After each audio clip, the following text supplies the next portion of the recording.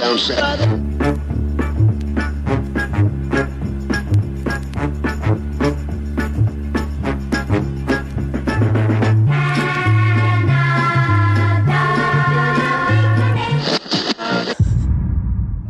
If you'll come with me, you'll float too.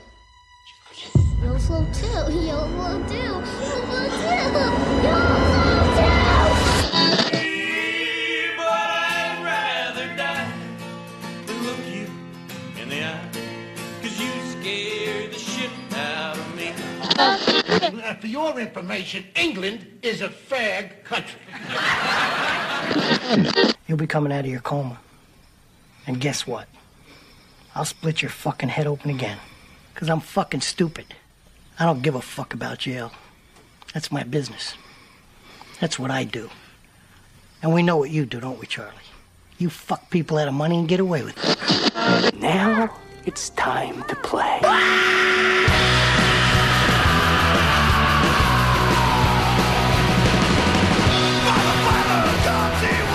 All right, welcome to Last Man on Earth. My name is Lex Durgan. As always, I'm flanked by Matt Ralston. As always, Matt spent his Thanksgiving break dressed up as a giant turkey, strutting around West Hollywood, asking men to see how many feathers they needed to pluck to get to his Tootsie Roll Center. How was your... There's a real run-on metaphor going on there. I know, I had to save it since we didn't tape on Thanksgiving. That was my Thanksgiving gay joke. How was your Thanksgiving break? Did you weep for the Native Americans again? I hung out with some Native Americans. I don't think a topic came up, luckily, or at least not when I was around, probably. I like the fact that there's so many American holidays that celebrate the Native Americans, while it really was just the beginning of the Holocaust, the beginning of the Holocaust of the Native populations. Yeah. I did not know. Kind of germ warfare. Yeah, I did not know there was I always do a little Thanksgiving research. When the Pilgrims landed in Plymouth Rock, there had previously been another Pilgrim, like a few years earlier, Pilgrim invasion or landing, and they'd built a settlement, and everyone died from disease. Yeah, like Indians, like the people, they'd all died. So they came, the Pilgrims we know today, or the Mayflower, were not the first like European settlers in almost the exact same spot. There were previous people there who just all died and took a lot of Indians with them. Yeah, and the big debate, or one of the debates, is like, well, did they know that the blankets per se were killing the people, or did they simply see the correlation and continued giving the blankets? And I'm like, this is what you people talk about? Like, what does it matter? Like, yes. if I observe what's going on and continue to do it. But there were actually Native Americans there, like in Massachusetts, who spoke English because there had been settlers there before. So, and they mostly had killed the Indians through disease. But so when the Pilgrims came again, it's always like in the little kids' plays, it's always like the wonder of like the first meeting, the meet cute, like the rom-com meet cute of the Indians and the European Pilgrims. Right. But actually, the Europeans had been there like 20 years earlier and just like sort of killed everybody. So the Indians were like they're like, why are the Indians so non-receptive to us? Well, last time you came, you kind of killed everybody. Yeah, and there was like intermixing with the, there were certain white people that lived with the Indians and, yes. and certain Indians that lived with the white people. If you ever see that movie, The Heart of the Sea, which is actually underrated because it's about Moby Dick, right? About the real whale. That guy is such a, what's his name? Thor is such a bad actor. Yeah, isn't it Thor? Yeah. Chris Hemsworth? Yeah, I think it is. No, it's not a good movie. The whale scenes are cool, but I'm just saying, like, you will see, if you read, historical accounts, there'll just be one. It's not like the token black guy is a new thing, There's always been token people around. Token engines. Yeah, Chris Hemsworth, by the way, is a great Thor, but they've made him like do 6 other movies where he's just fucking horrible. He's just fucking Thor. He's bad. He's like got Mark Wahlberg acting chops. He's like the hunky. He's big and hunky and muscular and plays like sort of dry wit superhero really well. But he can't act. He's not like Robert Downey Jr. who can move into other roles. You know what I noticed with him is he plays the role, and I don't know if this is vanity or if just movies have gotten weirder, but in every movie he's in that's not Thor, so he's the hot guy, obviously. Yes. But that's not enough. he has to be like worshipped by all the women. They have to like get together and be like, he's like the hottest guy I've ever seen. I want to suck his dick. Like they have to go out of their way. It's like, yeah, I think we understand that he's, you know, an attractive guy. What movies are you watching? What Chris Hemsworth movies are you watching? It was like that in like Ghostbusters. It was like that. It's like that in every movie. Oh. I get him and his brothers confused, but Yeah, Liam is the guy. Liam's the one from the Hunger Games. I don't. And Chris is the one from Thor. They suck. This week's show is sponsored by people who are gassed that a woman who likes to dress up like a Confederate soldier and only has white friends would be elected senator in Mississippi. It's like these people have no idea how Mississippi works. I love the comments about how like shocked people were that a racist was running for was going to win senator in Mississippi. Like do people not understand what Mississippi is? It's like If you're trying to get votes in Mississippi, you want to be as racist as possible. yes, Yes. which is what she did. She was. She said a lot of very incendiary things. Yeah, you make your innocuous lynching jokes. But people like that are like, and by that I mean the sort of far right. They're such cowards because they'll always make an excuse and like, no, I didn't mean it that way. Yeah. It's like, okay, we all know that you do. So if that's what you believe, why don't you just fucking say it? I think she kind of did internally in Mississippi. I think it's kind of like she did all but say, I'm just a racist, like vote for me. Yeah. In Mississippi, I think this was a message of her. She didn't apologize. Not inside Mississippi, but when then we get out to like outside when you're on CNN or you're on some national media network, you have to start covering up a little bit because the whole world is not Mississippi. Yeah. I mean, if you bring her out here to a Red Lobster, like people in the next booth are going to start turning well, around. it's like I always think about like Ice Cube, right, from NWA, like how fucking gangster he was. And then at some point they're like, look, dude, if you want to make a lot of money, you got to start doing like, are we there yet? And like being a family man, you can't keep dropping N-bombs and talking about people you killed and killing cops and stuff like that. Yeah, I never figured that out with rappers. Like, what is the buffering zone where you're in, you know, probation? Like Snoop Dogg's whole thing was like, I'm a pimp. I'm literally a pimp who kills people. Yeah, I'm a murderous pimp, and now he's got a star in the Hollywood Walk of Fame. Yeah, the people at Disney were like, I think we can package this. Yes. I don't understand. But you have to believe when those guys go back to their home turf, to their hood, that they're actually fall back into like the old ways. I mean, not they're killing people anymore, but they got to be, their whole dialect, their whole demeanor must change back to that gangster toughness when they go back into their actual like where they came Well, up. they always, but don't, like Ice Cube and Snoop Dogg, for example, they still are the same character. They just don't talk about raping and killing, and they keep all their controversial. You don't see Ice Cube talking about like Trump or anything. You don't see him doing political comments. But I'm saying mannerism wise, he's still like an angry black guy. Isn't really? he? I don't know. He just seems to me like the goofy guy in like comedies with Chris. I mean, he's doing the stuff with Kevin Hart now. He does movies with Kevin Hart now.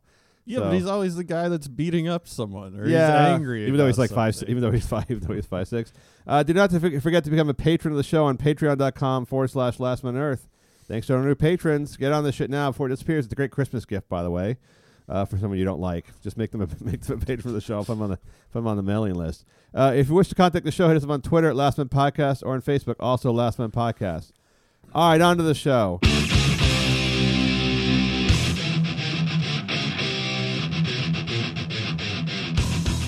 Here's the thing, Matt. Gender dysphoria is 2018's version of, I guess, being gay from like 20 years ago. I don't know what's hip when you went to high school. We didn't have gay, even growing up in the San Francisco area, had no officially gay people in high school, my high school, but probably 10 years later they did. I think being a pothead was that really in my school. Wow. Being a pothead was never cool. I don't think that I remember I guess it was edgy. Well, just edgy. owning and holding pot and booze, I think. Wow, you were really like a really sad American. not super hip. I think it was probably later became the dudes who followed like the white guys who followed rappers and got like sort of gangster and started like dropping their letters and stuff in their words. Yeah. Well, we had some goth. We had a few goths. Yeah. And in Alaska, like goth was actually kind of gangster because half the dudes there are wiggers. Yes. There's only like two guys with the balls to like paint their face white. Like those were the real to listen to The Cure and follow Robert Smith. No one wanted to fuck with those guys. So gender dysphoria is like apparently that and vaping are the two hottest trends in American and British high schools. But there's been a huge, we talked about it so many times, like for all the talk about transgenderism and transgender rights and all the stuff that came up with bathrooms, everything else. only 1/3 of adult Americans identify as 1/3 of 1%. One in 300 identify as transgender on when they take the polls and everything. And most people don't actually know. Oh, you do. You live in West Hollywood, but most people who live in most states in this country don't even know someone who's transgender. So this all seems to be a very hip trend in transgender rights, transgender social media, transgender media coverage. Caitlyn Jenner obviously was a huge story when the ESPY on the cover of all the magazines. And suddenly this idea emerged, and I don't know how this happened because, I think you and I both advocate or believe in gay rights for gay men and women. But somehow this became the LGBTQ went from gay to like transgender really fast, like about 5 or 6 years ago. Like you stopped hearing so much about when gay marriage, I think, was passed and everything was fine. Everything moved to the succession of transgenderism, like transgender rights, but fast. I think it was under Obama. It just happened like it flipped the switch. All the stories in the media were about, because there weren't as many oppressive gay stories anymore. So now it's like, okay, let's pick transgenders because they are clearly oppressed as a minority. Probably around when they put the Q on there, too. It was just up until like 5 years ago. It was just LGBT. Well, T is transgender, isn't it? I don't know. LGBT. It was GLAAD. I just remember it was fucking gay, lesbian. Then it was LGBT. Q. Oh, wait. Q. Did I just say, am I retarded? Q is questioning. I don't know. All right. There's no questioning. No one cares about questioning rights. All these stories about kids in high school, like the boy who wanted to identify as a girl, the girl wanted to be a boy, wanted her own bathroom, and wanted to use the men's locker room. It went from one story on 2020 that was kind of like heart-wrenching because the parents are like, we don't know what's going on. But, we still love the kids. It's like we tried a bunch of shit. And one legitimately fucked up like 12-year-old who just who was a girl who wanted to be a boy or a boy who wanted to be a girl. And it wasn't just a gay thing, but like really like felt like really lost kid, right? Yeah. You're right. It was one like 2020 or Dateline special in like 2009. It was like you thought it was just a weird novelty. It was I think it is a weird novel. I mean, by numbers, it's 1/3 of 1%. It's 1 in 300 people. And that seems high to me, by the way. Yeah, that seems high to me. And that's probably like, and again, just like it was with, so gay population is like 4 or 5% of the country. So literally the gay population is like 20 times larger than the transgender population by people declaring themselves. So it's not even close in numbers in terms of minority rights. It's a very small fraction of the population. But it became this hip thing, and so all these kids in school, they started forming clubs. They started having all this gender dysphoria. Celebrities started letting their kids cross-dress. Angelina Jolie was letting the kids cross-dress. Liev Schreiber's kid was dressing like a girl, going to like Comic-Con. The discourse became, there's no, what do you call it? Boys only play with toy guns because we don't give them dolls. And right, the social construct argument. The construct stuff, which anyone who's ever even been around a kid knows is completely bogus.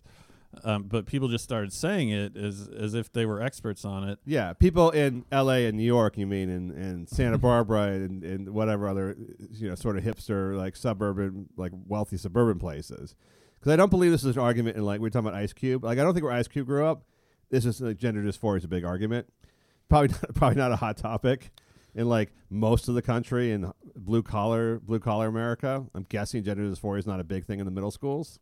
No, I mean, there's probably a few, I think in those kind of places, if you're legit, like, you might get beaten to death. Yes, there's a possibility of that. Well, if you're cross-dressing, for sure. But there's always, like, a few guys or girls that are different, and they seem to be pretty accepted as long as they can throw a punch. Yeah, well, then there was the guy Mac, or whatever his name was in Texas, who won all the wrestling matches. Mm-hmm. The girl who took all the steroids, the testosterone, and they forced him to wrestle other girls, and then he went 197-0 and won 4 straight titles. So these are always like the success stories, I guess you could put it that way. Of like the stories were always like how sad they were at 12, but at 16 they were champions of some shit. They'd overcome the stuff with being accepted, and they'd gone through hormones and other things like that. And then YouTube's actors and actresses started coming up on like YouTube influencers on social media saying how gender dysphoria was real. And it all boiled down, Matt, to an argument I had on Twitter with the guy last week who, when I said there wasn't science shows there are only 2 genders, and it really does. There's just no legitimate scientific study peer-reviewed scientific study anywhere that shows there are genetically more than 2 genders. There's the intersex stuff you talk about sometimes. There's quirks in the genetics, but it's very, very rare. There's no massive this isn't like gay people like suddenly coming out of the closet and like 5% of the country is gay. That's been proven to be biological. There's no such proof for gender dysphoria in science. And so this guy argued with me that I had hard science on my side, but he had soft sciences on his side, because all the soft sciences at the universities and schools showed otherwise. Well, yeah. Gender that's where we're at. Well, they changed it. I forgot what the old term was, but gender dysphoria is like, well, I'm unhappy with I'm kind of disillusioned with my genitals, right? I believe I was born the wrong sex. Like Yeah. I was labeled a boy, but I should have been a girl. Well, that's just as scientific as phantom limb syndrome, Yes. where someone has a limb and they're obsessed with cutting it off, or they don't have a limb but they keep itching it. Yes. You know, I mean, it exists, but it's some kind of psychological issue. Well, it's not like the government is deciding at birth, like, there's like a little assembly line hopper with a little thing, and it drops, like, it decides every other child will be a boy, every child will be a girl, in which case you'd have massive gender dysphoria, because it's just random. Like, say all kids were born androgynous, Right. and they just assigned you a blue or pink outfit at birth. Then, of course, yes, there'd be the massive gender dysphoria, but they're not. They have, like, you have balls and a dick, they gave you your boy. You have a vagina and girl parts, they label you a girl. And every now and then there's this intersex, very rare intersex character who's born with either hermaphrodite or born with partial genitals, or like the chromosomes didn't quite work out, and they're like, it's kind of undefined what sex they are. But that's not even what we're talking about. Well, how are you? And I don't know if there is a hard science between how you define a hard science versus a soft science. I mean, obviously, a hard science, I would think of something like Kids who had to do homework in college, kids who had to study in college. No, I mean any science is I mean, it's a science. Yes. Like, it's based on theory, and so obviously. Well, I think these people call women's studies or gender studies a science, but right? it's not. Well, there are people is. researching it, but I think it's all psychological. So I'm trying, like, so he would mean by hard science, mathematics. Well, I think it would mean biology, anatomy, genetics, And soft science, so psychology would fall into psychology, the soft science. gender studies, whatever, like social construct argument that, like, you could actually raise a girl out of a boy if you just had a different environment for them. Well, see, yeah, that's just a way of saying I'm wrong and I'm right, or I'm wrong and I refuse to apologize, or whatever, because that's like saying, well, the superior science that we've had for longer and that everyone respects more says this, but you know, this what I believe. So I found this thing that says what I believe, Right. And so we're both right. And it's like, well, no, it's like the They use anecdotal studies. So they'll do studies of, like, boys and girls, and they'll make the boys, like, dress up like girls, and the girls use little toy trucks, and they'll show that the girls will eventually start using the toy trucks or whatever. Some stupid ass study like that completely is just a very propped up, anecdotal, non-temporal study that just shows some little tiny flaw, like some little tiny edge in the hard science work. right. It doesn't mean that's people who deny climate change have more evidence than the people who deny there's only 2 genders. Because it's just like the people who deny climate change. So it gets really cold. They go like, where'd global warming go? It's the coldest winter ever. Right. And you're like, okay, it is freezing outside, so maybe they're right. I don't know. Well, yeah, and I think it's just someone that wants to appear diplomatic. Like, people are flawed and people are total hypocrites. Like, you'll always meet the guy who, like, developed the theory of black holes, and he's like, so we know for a fact that the universe expanded from this one event. Yeah. And then he's like, but I'm also a practicing Christian. Yes. And you're like, okay, well, you actually can't be both, because the whole point of being like a fundamentalist practicing Christian is that you think Jesus, God created the world and all this shit. So you just can't be both. There's something wrong with you. You can't think both things that are the opposite. That's my whole theory and be about, right about both of them. my whole theory about Stephen Hawking is he just made all this shit up. right? Oh, But he there's did. He no, like, needed material. but it was so like out there. It was so out there and so intense that like no one could actually debunk it because it would have been too much work. And plus, you would have been hated in the scientific community for taking on the guy in the wheelchair with ALS. He spent half his career. He spent half his career arguing one thing. Then he just changed his mind. Spent the last, the latter part arguing the opposite. He's like, "Yeah, you think I worked something out?" It's like, no, you didn't. You had nothing else And writing books to prove. writing books with his mind. Well, but here's the thing. I think even the hard sciences will be debunked at some point, right? As we progress, like the hard sciences of 200 years ago have almost entirely been debunked by the hard sciences of today. So like everything that scientists thought 200 years ago has proven to be basically wrong. We have new scientific evidence to show like where bacteria comes from, all sorts of things they had no access to 200 years ago. Yeah, but we still have like until I don't know, around the turn of the century, I don't know exactly when, but we had fairly decent peer reviews and the scientific process was respected to where so a soft science back then was like, okay, so you stab a guy, put the medicine on the knife to heal him. And you're like, what are you doing? Like, just eat a bunch of leeches or some shit. And you're like, okay, so that was like that's the equivalent of a soft science. But I mean, we'll learn as science moves along. You learn a lot more. You'll debunk more. I mean, whatever it is in gender sciences, in climate, in medicine, like everything they tell you to do in medicine now. Like for instance, everything that's healthy for you now will be unhealthy like 50 years later. Like I remember as a kid, I had to eat a lot of like liver. I had to eat fucking tons of liver. And then 5 years later, everyone said like all the nutritional studies out or whatever said like, yeah, by the way, liver's going to kill you. Like you're going to die from cholesterol. And now, by the way, there's a study saying cholesterol doesn't matter at all. So those things change in fluid. So I'm not saying that like in 100 years from now, 50 years from now, there might not be hard scientific evidence to show that there's more than two genders or multiple genders or that people can be born the wrong gender. That may come about, but you have to use the current science of today. You can't use the science of tomorrow, what doesn't exist yet, to back your argument. This seems like the ultimate what the social construct is that there is more than two. That gender is a fluid process, and you can choose your gender based on, what your personal preferences are. Yeah, and you're choosing it now with the terminology like it's accolades, like it's like how a general has certain patches on his little jacket, like.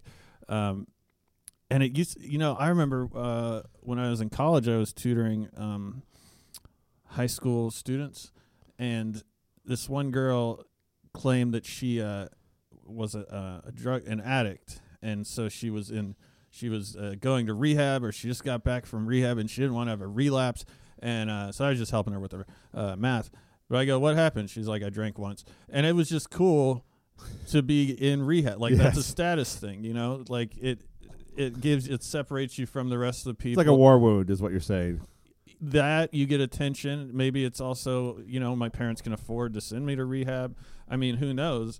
But, no one wants to be left out. So if everyone at the party is gender fluid and you want to hang out with especially the chicks who are sexually fluid or what, this is all, it's all sort sexually of fluid, I'll go for gender fluid. So this debate came up because there's a big piece in the UK about the school and what I call, for better or worse, the Santa Barbara area of England, which is like this sort of upscale, white, not England's not all white, London's not, but outside London, England's pretty white. White, upscale, very progressive hipster area of London in Essex. And there's a school there, and it's the hip high school in the hip area. So imagine it's like Santa Barbara High or Williamsburg, Brooklyn High, or whatever you want to do. And then the rates of the kids who are like 12 to 17 claiming gender dysphoria have gone up 700% in the last few years. There's now 40 kids in this school that are claiming that they are transgender, that they're in the wrong sex, and another 29 who claim they're gender fluid, which are allowed. I mean, when they claim it, they actually signal it on paperwork that they're gender fluid because you're allowed to put it on paperwork. So you got 69 like transgender, gender fluid students in this school population of like a few hundred who are all claiming this numbers. And at the same time, and they're trying to figure out, like, why is this happening? And then they found out there's all these counseling services and all these government-funded, groups in the area that go to these schools and tell the kids about how if you're unhappy or you're psychologically down or you're depressed or you're not feeling right in your body, which I think every pubescent kid isn't, that this is quite the possibility of sign of gender dysphoria.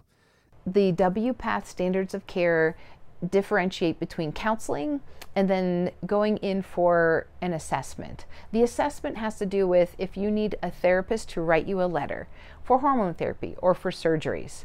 And then there's counseling. So you don't have to go in for counseling if that's not what you feel like you need, and all you need is a letter from a therapist to help you get hormone therapy and surgeries. And so you added this like adult influence, and then the social media videos and influencers who are transgender. They're all cool and they have 1 million followers talking about their shit.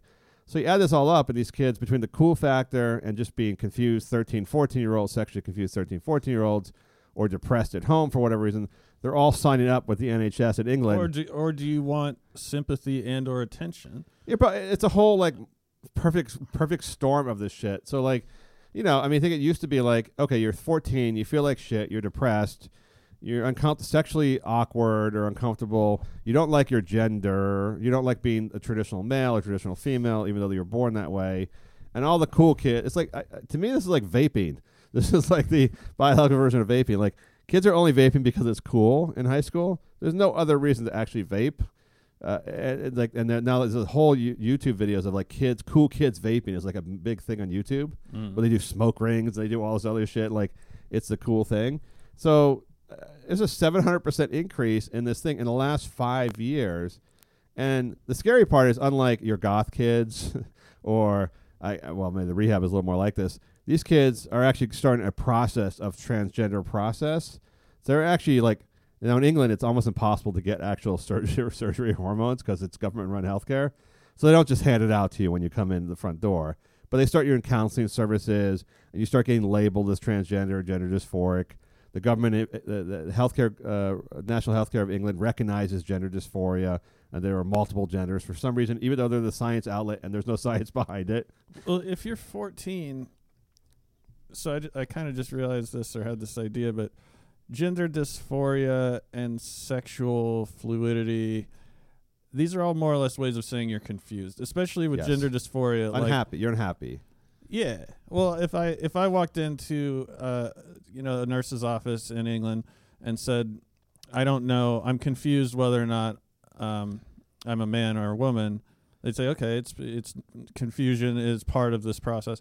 But what I'm getting at is, kids are really fucking confused about everything. Yes. So if you're going to bring to them something that allows them to overthink it and literally is saying, like, are you confused about this? Yes. Like, the answer might be yes. Yeah. Well, the science would say, like, okay, maybe 1 in 300 of you, maybe one kid in this high school actually has this condition if it is legitimately transgender or may qualify one day to become the opposite sex.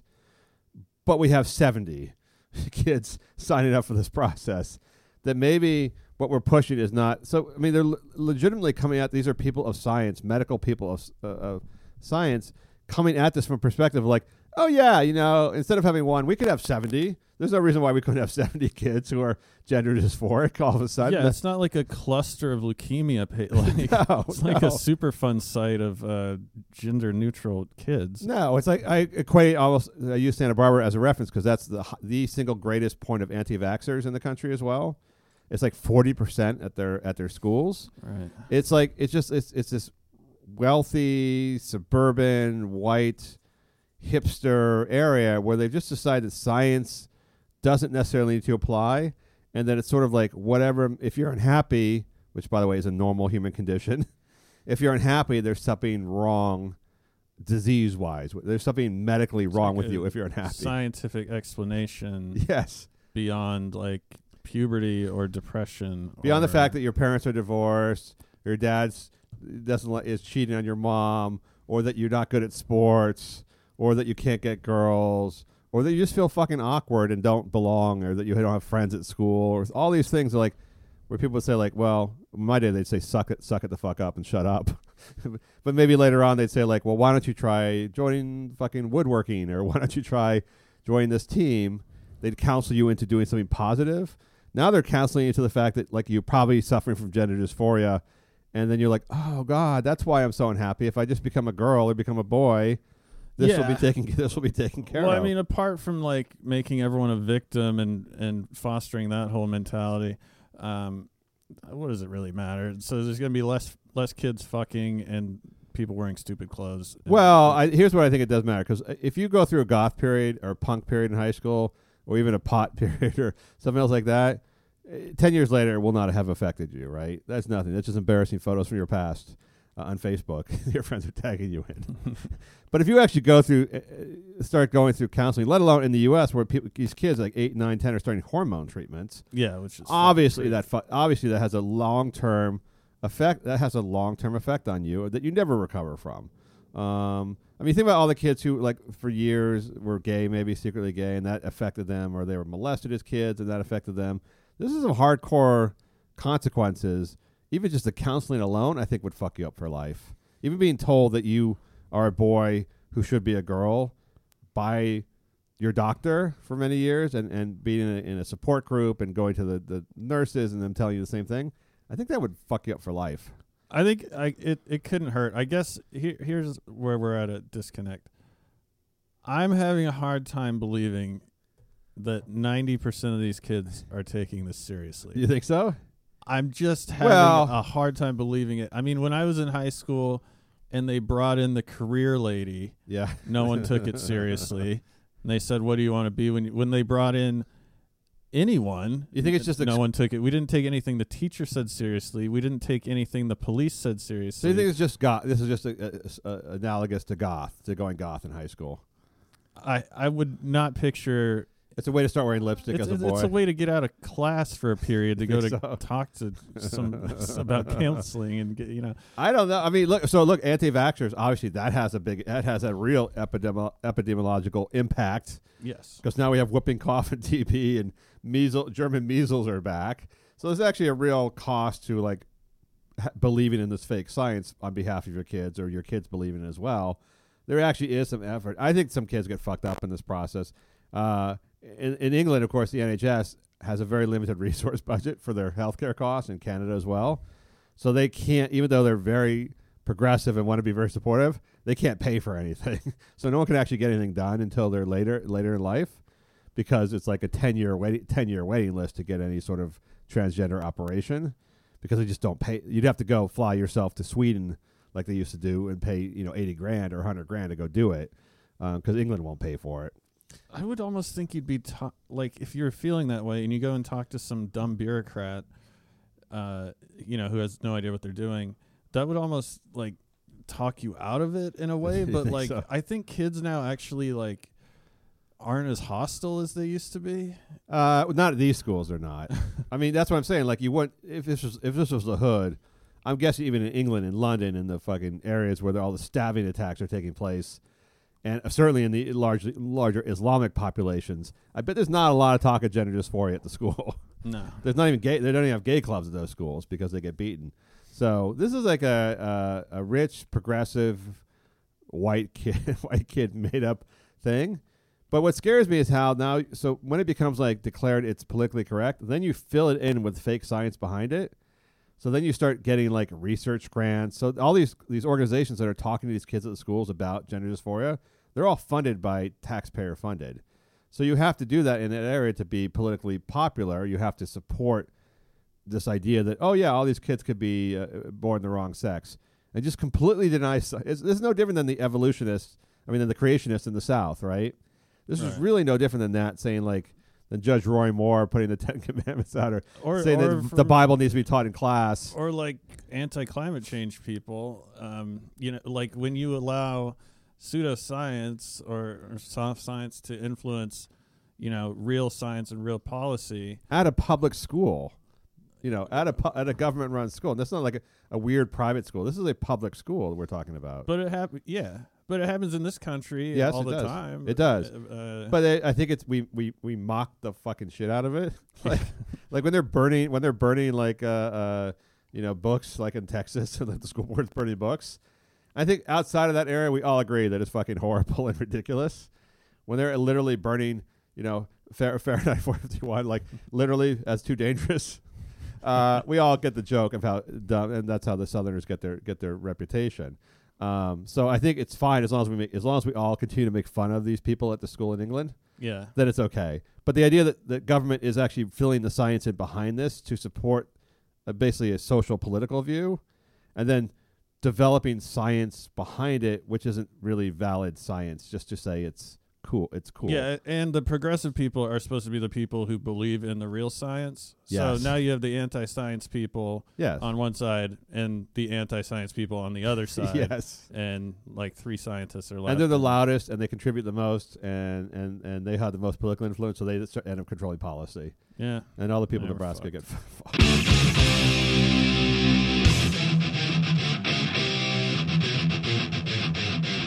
Hi, Matt. I know. I think Lena Dunham was the first celebrity dream girl you had. Did you ever see? Have you ever seen an episode of Girls before? I watched a few. I watched half of one episode. Really? I didn't get it. I thought it was boring. And I watched Brian Williams' daughter get her ass eaten out. Oh yeah, that was a good scene. Yeah. I'll give her that. She was mild. She was, I think, the most attractive of all the unattractive girls in the show.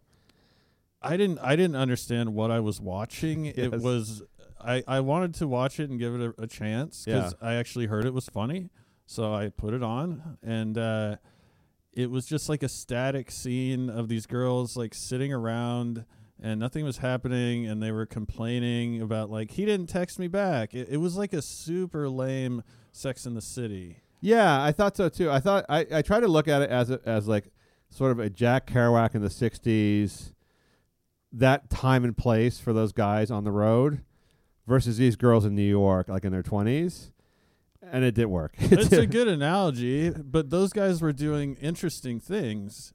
To you, they were doing interesting things. So No, maybe to like Manhattanite girls. Objectively, Yes. wrangling cattle, Yes. designing rocket ships, those are more interesting things.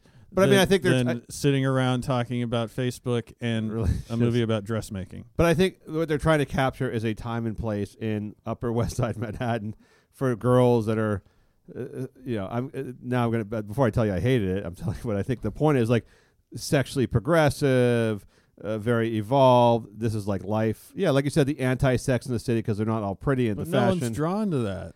No, it turned out it was the lowest rated show on HBO. People are drawn to.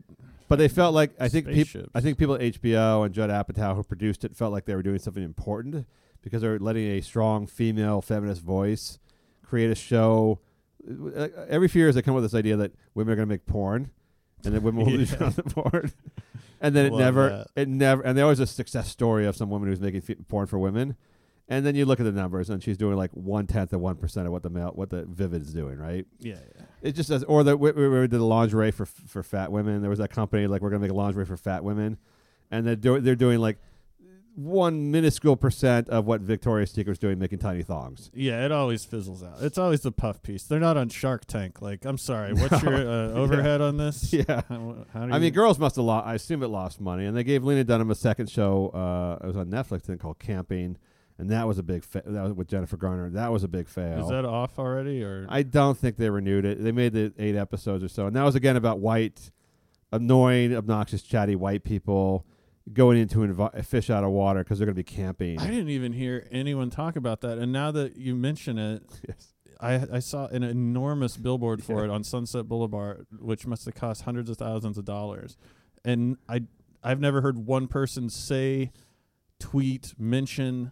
No one gives a fuck. There's always been these people, like, they always are from New York, who get like many bites of the apple. How do I get all these? How do I get the gig where I get to do whatever I want? Yes. And no one cares, and I think it's important, and I get paid. I don't know. By the way, there aren't that many of them unless it's like somebody's son.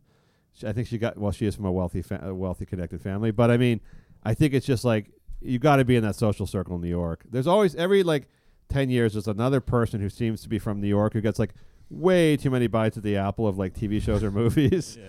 And they make a series of films or TV shows that are completely forgotten, but at the time they're considered like very hip and avant-garde and whatever else it is. I'm not talking about like artsy stuff. I'm talking about like mainstream films they get released from like, studios or networks. Well, like Pauly Shore did that for a while. Yeah, well, at least his was like dumb. His was intentionally dumb.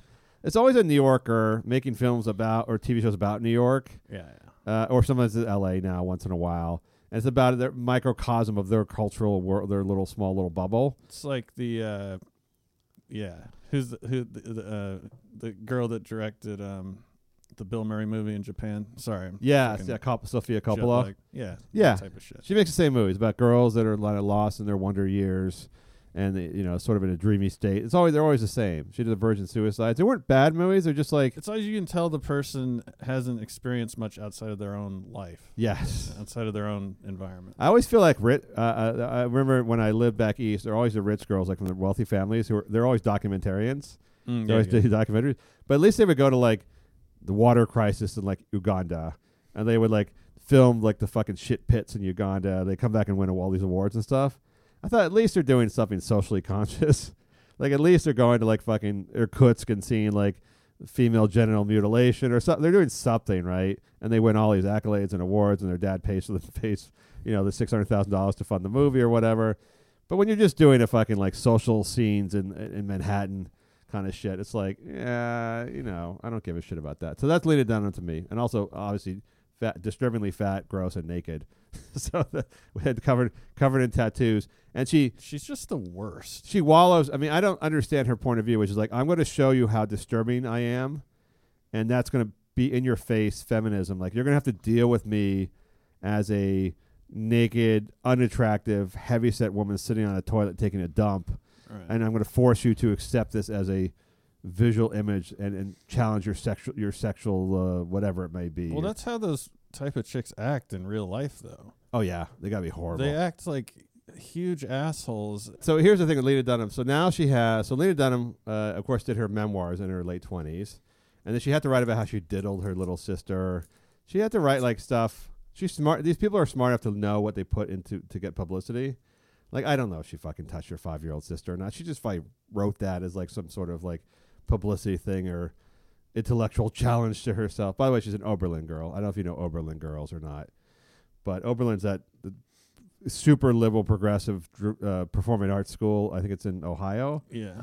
And it's like basically for rich drama kids to go to. And I can't imagine how fucking insufferable that place must be. I had a Quaker cousin that went there, but she was actually majoring in some kind of science. Hard science. Yeah, I mean, you have to do well in high school to get in there. It's not like a completely fake school, but it is definitely for like the gender dysphoric, gay, performing arts, super progressive. If you recall, she made up. There was one Republican on campus, in the entire Oberlin, and so Lena Dunham wrote a story about being sexually assaulted and used like a variation of his name in her sexual assault like a fiction piece. Right. Poor guy. Imagine being the one Republican in Oberlin. So she's just. I mean, I think everyone's like, it's the kind of thing where everyone hates her. 99% of people hate her, and then there's a whole pushback of like, if you hate her, it's because you're lame, whatever. So now she's not been successful anymore in providing content to the entertainment community. So to stay relevant, she seems to be adopting a lot of diseases. So it's always going back and saying like, I was on drugs from surgery. Oxy's a big thing right now. She had endometriosis, which is the issues with the female reproductive organs, and seemingly against all modern medicine suggestions, had an entire hysterectomy done at 31. I'm not a doctor. I don't know how that works. I mean, the consensus seems to be that's a rather aggressive. Remember Angelina Jolie cut off her breasts before she had cancer because she knew it was coming in a few years. But at least she had that genetic marker where she had like a 40% chance of getting breast cancer, 50%, and her mom had it and died from it. I get that. Lena Dunham just had all her lady parts ripped out, which again I always say suspicious. Like on airplanes when like the activists are always the activist bloggers are always the one who are thrown off planes, or the civil rights activist bloggers are the ones who have civil rights encounters like in the real world. Yeah, convenient to their jobs. Her job is a feminist, female, sort of off-putting woman, and what happens to her? She gets a disease where she has to have a hysterectomy. Well, I still maintain that if The Young and the Restless can stage a fairly believable hospital room, yes, I don't know how difficult it is to throw on a gown, really, and mock up an X-ray showing your ovaries or whatever. The selfie. Oh, by the way, so your beloved Amy Schumer, of course, is pregnant, and she's in the same social circle. And of course, she had a near life-threatening mid-pregnancy thing that required her to do the cap and gurney shot from the hospital, where she's okay, telling people she's okay. Oh, she had to be rushed to the hospital? She had to have something done. It's a nausea. It's like a bad. It is again. These always. If you look them up, they're always legitimate conditions. Mm. But somehow they seem to affect celebrities, especially outspoken female celebrities, more than anybody else by like 1,000%. Like they just can't go through. I mean, you know. So you just mean she went in for an issue with the pregnancy and she took a selfie of it? She was hospitalized. But what did they do to her? They gave her fluids. I mean, it was like they gave her fluids and monitored her for 24 hours. Like, and then she announced the condition she has, and that she's going to start a donate to charity research for this condition, which is like I think a fairly common condition women get during pregnancy. But you get overly nauseous and some other shit like that. Not beyond morning sickness. I mean, there's always some legitimacy in the actual diagnoses. But it probably is like, I went to see my doctor and I said, I got my vitamin D test results and they were below like the spectrum or whatever, what your vitamin D is supposed to be. And he told me that 99.2% of the people in this country are below the spectrum of vitamin D, but like that everyone's taking vitamin D as a supplement because the entire country is low on it because they just never changed the scale. So like everybody is vitamin D deficient in the country. Basically. Yeah, my mom went in to have a cholesterol test, and they said, well, we changed the acceptable milligrams from like 60 to 70, so now you have to take this medicine. And she's like, are you fucking insane? Yeah. It's like, I have the same problem. Right. And it's not a problem. So like, why am I... Women have pregnancy issues. I'm waiting for the first actual wealthy celebrity woman who actually dies during childbirth or pregnancy. Like, how bad can it be if like she would get a holiday right Oh away. my God. I mean, how bad can it be if it's just never ever how bad can illness be if it's never ever killed anybody ever that we know of? Like, that's just not a bad one. But so Lena Dunham had the endometriosis, she had all her lady parts taken out, and then she's recovering from that. Then she writes about her opioid addiction, and then that seems to die down. So now what comes up? Fibromyalgia, which you only see on commercials during the middle of the day on TV. Sort of a nondescript disease. Yes. Kind of pain. You get aching pains in your like sort of your shoulders and your legs, like shooting pains through your body, which I think, again, there's something going on there, obviously, if you're experiencing the pains. Although I love to read studies. There's another study on back pain, which is how there's like way, way, way more industry for back pain these days than it was like 20, 30, 40 years ago. And they ascribe it to the fact that when people used to have back pain, they used to tell them just suck it up and shut up. So, like people say, like, my back hurts. Are like, yeah, my back hurts too. Like, okay, like your back's supposed to hurt. Been working on the longshore all day. Yeah, your back's supposed. Actually, like, especially as you get older, your back's supposed to hurt. That a lot of these ailments are just the fact that people are living longer, and just nowadays are just like going, oh, my back hurts, I need to see a doctor. Whereas like 50 years ago, everybody's back just hurt, and they just went, ow. Yeah. So she's gonna have more of these diseases too. That it's never like a disease where your nose starts falling off or something. It's kind of a disease where you could show up in a room and no one can really tell you have the disease until you start talking about it. Yes, although you might be able to take like a walking stick or like some affectation of your ailment, like a cane or something like that. I remember Lady Gaga also has fibromyalgia. And I have no reason not to believe her, but she was like in a golden wheelchair at some point, like 2 or 3 years ago. She canceled some shows and she tied it around like in a golden wheelchair. The only other person I know ever to see in a golden wheelchair was Larry Flint from Hustler. Yeah, an actual golden wheelchair. But here's my theory now. And so she's grown in popularity again as her popularity has ebbed from her shitty content. She's grown in popularity from her diseases, which I now believe is like a female version of a dick measuring contest. Which is how many ailments, because we talk about like Jessica Biel talking about how she's raising 1 or 2 children with Justin Timberlake, the working mom, how exhausted I am, or Serena Williams, I almost died during childbirth. Like, it doesn't matter if these rich ladies are like sort of making shit up.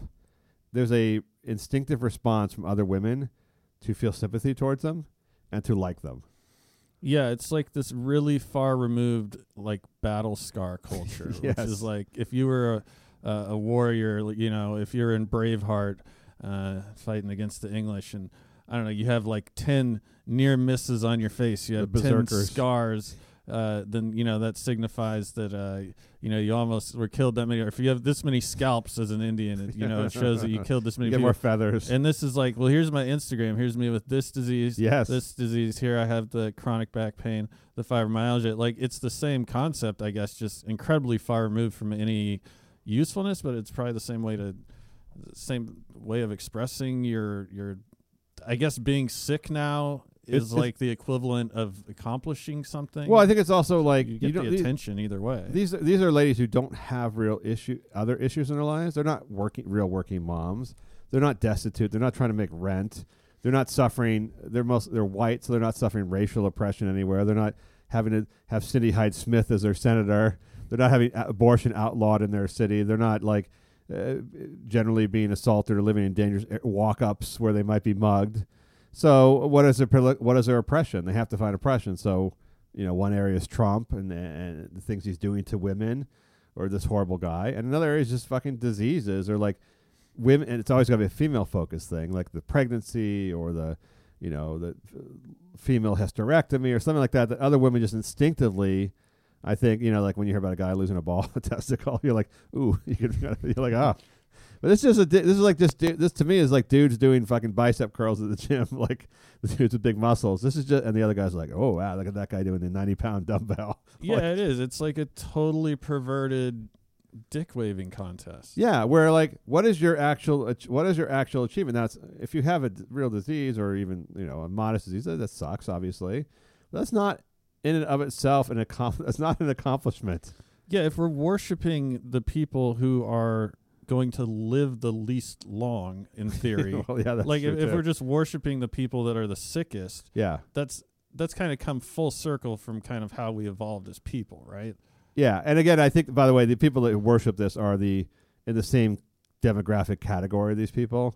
I just don't think like the Hispanic woman working the fields in Iowa is going, oh, poor Lena Dunham. Oh, que lástima. Lena Dunham has fibromyalgia. Ladies are the lettuce pickers.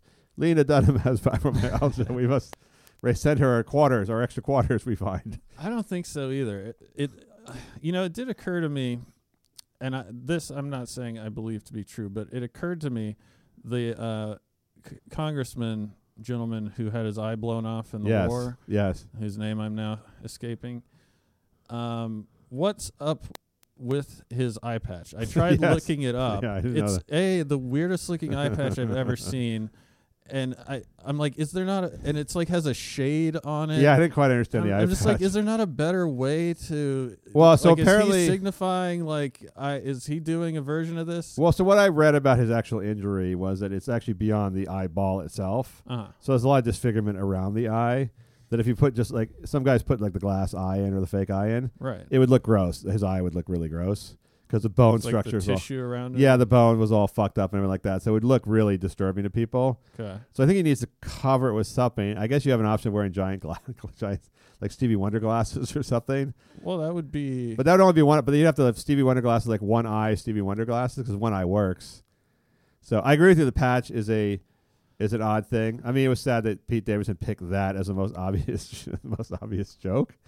But Right. considering how he lost the eye, he didn't lose it like in a beer pong contest. I mean, No, I'm not trying to be Pete Davidson. you do not see guys with eye patches around. Well, and just like, I don't know much about eye patches, but that's why his joke isn't even that great. Because I'm looking at the eye patch like, this is an incredibly sophisticated piece of equipment here. You think it's like bionic? You think he has it's like hanging at a certain angle. It's not like a Halloween eye patch. No. It's not like I had to wear an eye patch when I was like 3 years old for my eye, and I had to suffer all the pirate jokes for about 6 months. 6 months. I'm still tortured by it. That was just like a sticky eye patch that hurt like hell to rip off. I remember that. I think there's every reason to hate Lena Dunham, and so anytime you write about her now, everyone just writes, "This is a sick woman with serious illnesses, and you cannot mock her." Even though I think her whole point is that she wants to be mocked to prove that you're a lesser person than she is. I don't understand that shtick is so convoluted that I don't think unless you live within a 30-block area of the Upper West Side of Manhattan, you could possibly even understand what she's going for in terms of her public art. I think it's just you're so you're so into yourself, and you've gotten credit for doing things that aren't that great. It's almost like I'm sick, take care of me. Like, Yes. I have a slight cough. Like, everyone crowd around and fan me and bring me some Kentucky Fried Chicken and soup and some Yes. orange juice and whatever. Like, I almost feel like it's just like a wallowing in your own shit. You know, It's that weirdness I feel when like everyone surrounds a punter after a great punt. Like, your job is so lame. You clearly have the lamest job in the entire operation, and then you kick a great punt. Everyone comes and high fives you that one time during the game or whatever. I'm like, no, the punter should never get recognition. If the world is not correct, the natural order is upset when the punter or a kicker is lifted on the shoulders of the the real athletes. Like the 44-year-old Swedish guy with the mustache gets lifted on the shoulder of the real athletes. That's when the world to me is completely upset. I don't understand. That should never happen. I think a more apt analogy is the punter punts the ball backwards. Everyone boos him. Yes. And then there's one guy that gives him a thumbs up, and then he takes a photo with that guy and posts it on his Twitter feed. You may be right about that.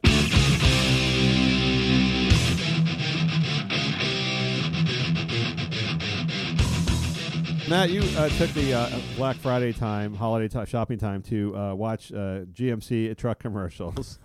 Actually, by the way, you should go to mattralston.net. I thought that was one of your funniest pieces ever because I could sense your anger in it. There was a clear, I don't know, is it misogynist is the exact word? It's hard to tell because you're making fun of beta women, obviously, modern women who are controlling their men, but also the men who let themselves be controlled, the beta males. Soy boy is my new favorite term. Soy boy's funny. Soy boy is great because it really evokes an image of a guy with like breasts from eating What if tofu. the guy's Asian though? I don't know. Then you call him soy boy. To me, it really evokes the image of a guy eating like a vegan guy, like with the fedora hat on. I love that image. I like soy boy. But there's a GMC ad that you took offense to. One of those commercials where people, young couples, somehow buy each other brand new cars for the holidays. It's one of those. You know how you see like, anytime you watch TV, you see like 10 offensive commercials. Yes. And I don't even watch that many commercials. You mostly fast forward them. And During football. I just saw them during basketball and you just ignore most of them because I'll be talking to someone. I'll be like, "Do you see that fucking commercial?" I was like, "What? No, like, what are you talking about?" But there was this one that just kept coming on, and it's this guy, it's this yuppie couple, kind of like a futuristic looking, super thin guy, super rich looking future guy, and a guy who works maybe in tech. Yeah, like a very tech guy.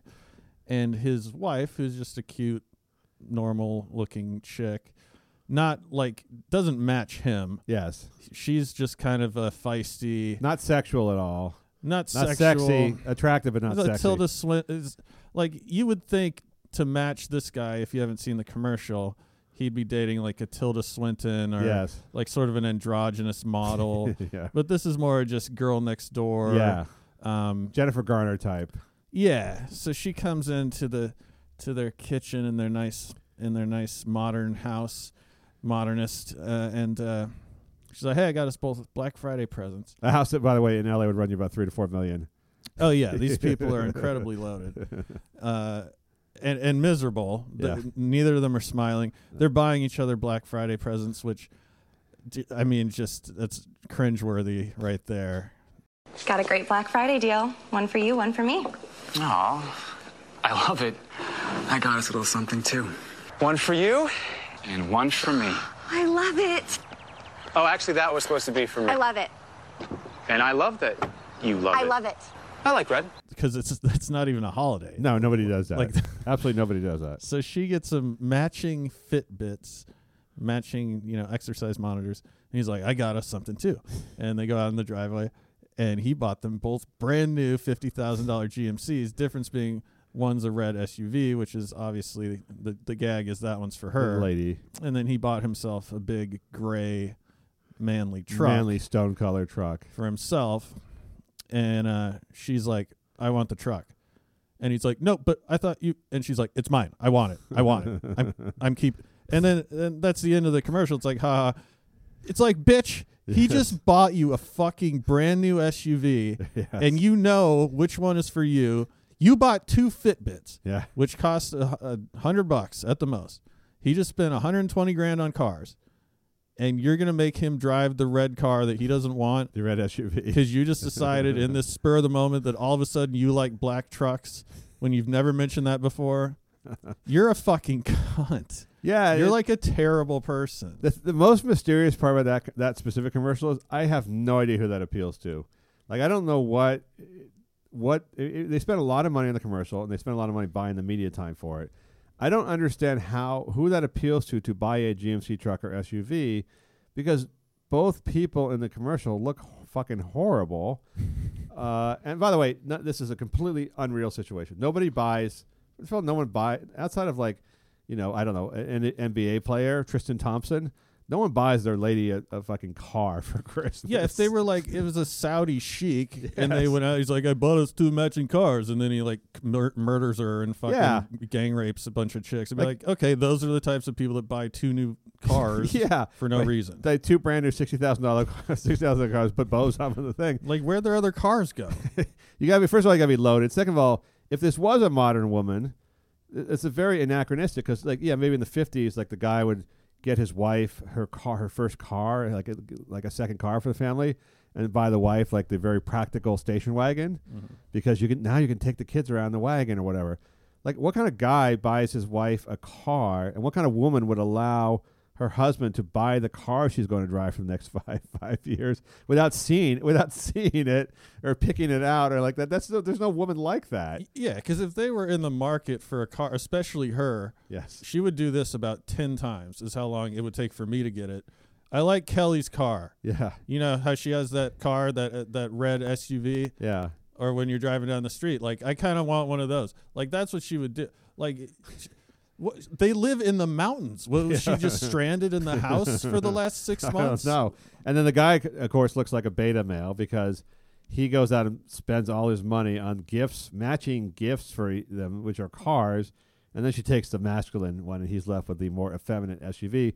And again, that's not a real situation, first of all, because the guy who's that beta male is not going to be buying GMC trucks, because you and I discussed before the show, we've never seen anyone but a hyper masculine compensating male drive a GMC truck before, outside of people who actually need them for work, like gardeners and landscapers and shit, construction guys. The only people you see, like Suburbia, that are driving those cars are guys compensating for their masculinity. So those guys are all fucking hyper masculine. There's no fucking soy boys buying GMC quad cab trucks to drive around fucking Silver Lake. That It occurred happen. to me that maybe they thought of that, and that's why they made it clear that they live like kind of in Colorado, where he might actually necessitate the truck. Yeah, because that guy would just buy a mini, like a Cooper or something. So what? So he's like a tech multimillionaire in Aspen, and he's decided to buy matching GMC trucks for he and his wife. He's just like, is that like the white version of rapper? It's like a rapper buying like the Jenner girls like a Maserati or something, laying out a Maserati for their birthday, or for all their, like LeBron buying his 6 best friends like Lamborghinis. What the fuck is that? Who buys a car, an upscale car for somebody else? I've never even heard of that before.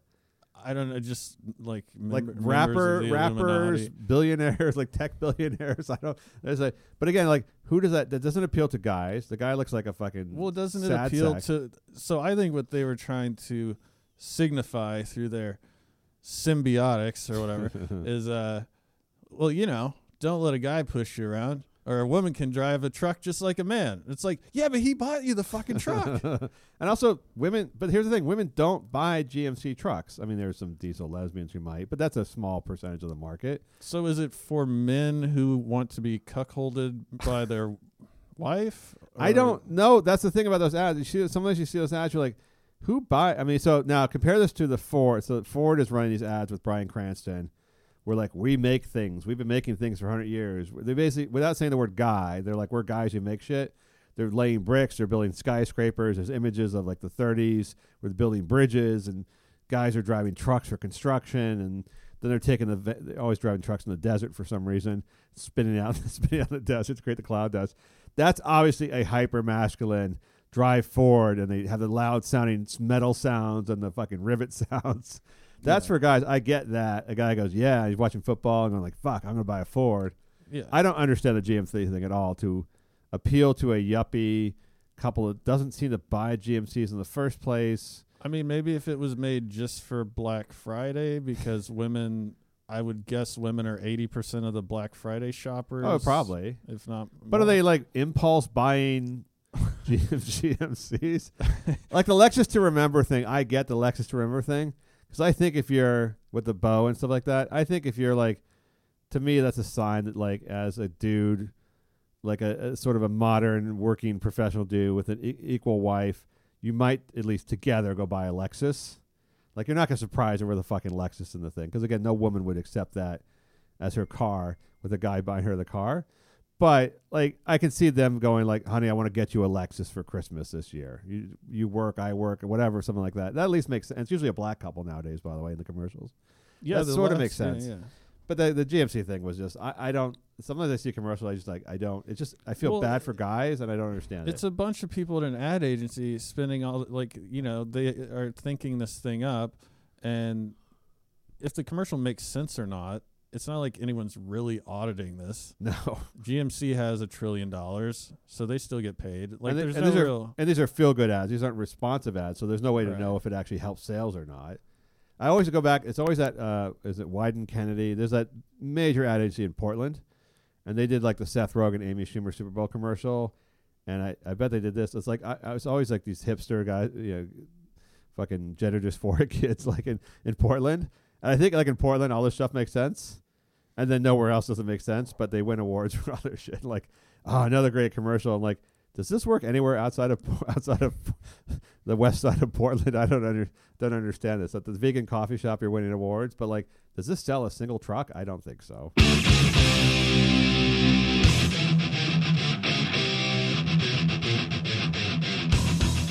Now we got an email from Devin about Christian missionaries. We're not broadcasting last week, so you were not around when John Allen Chow, a Christian missionary, Asian American, got himself out to the Indian Ocean to an island that's restricted because it contains deadly primitive natives who are not to be touched by law because they live in a 600-year-old. They always find these guys.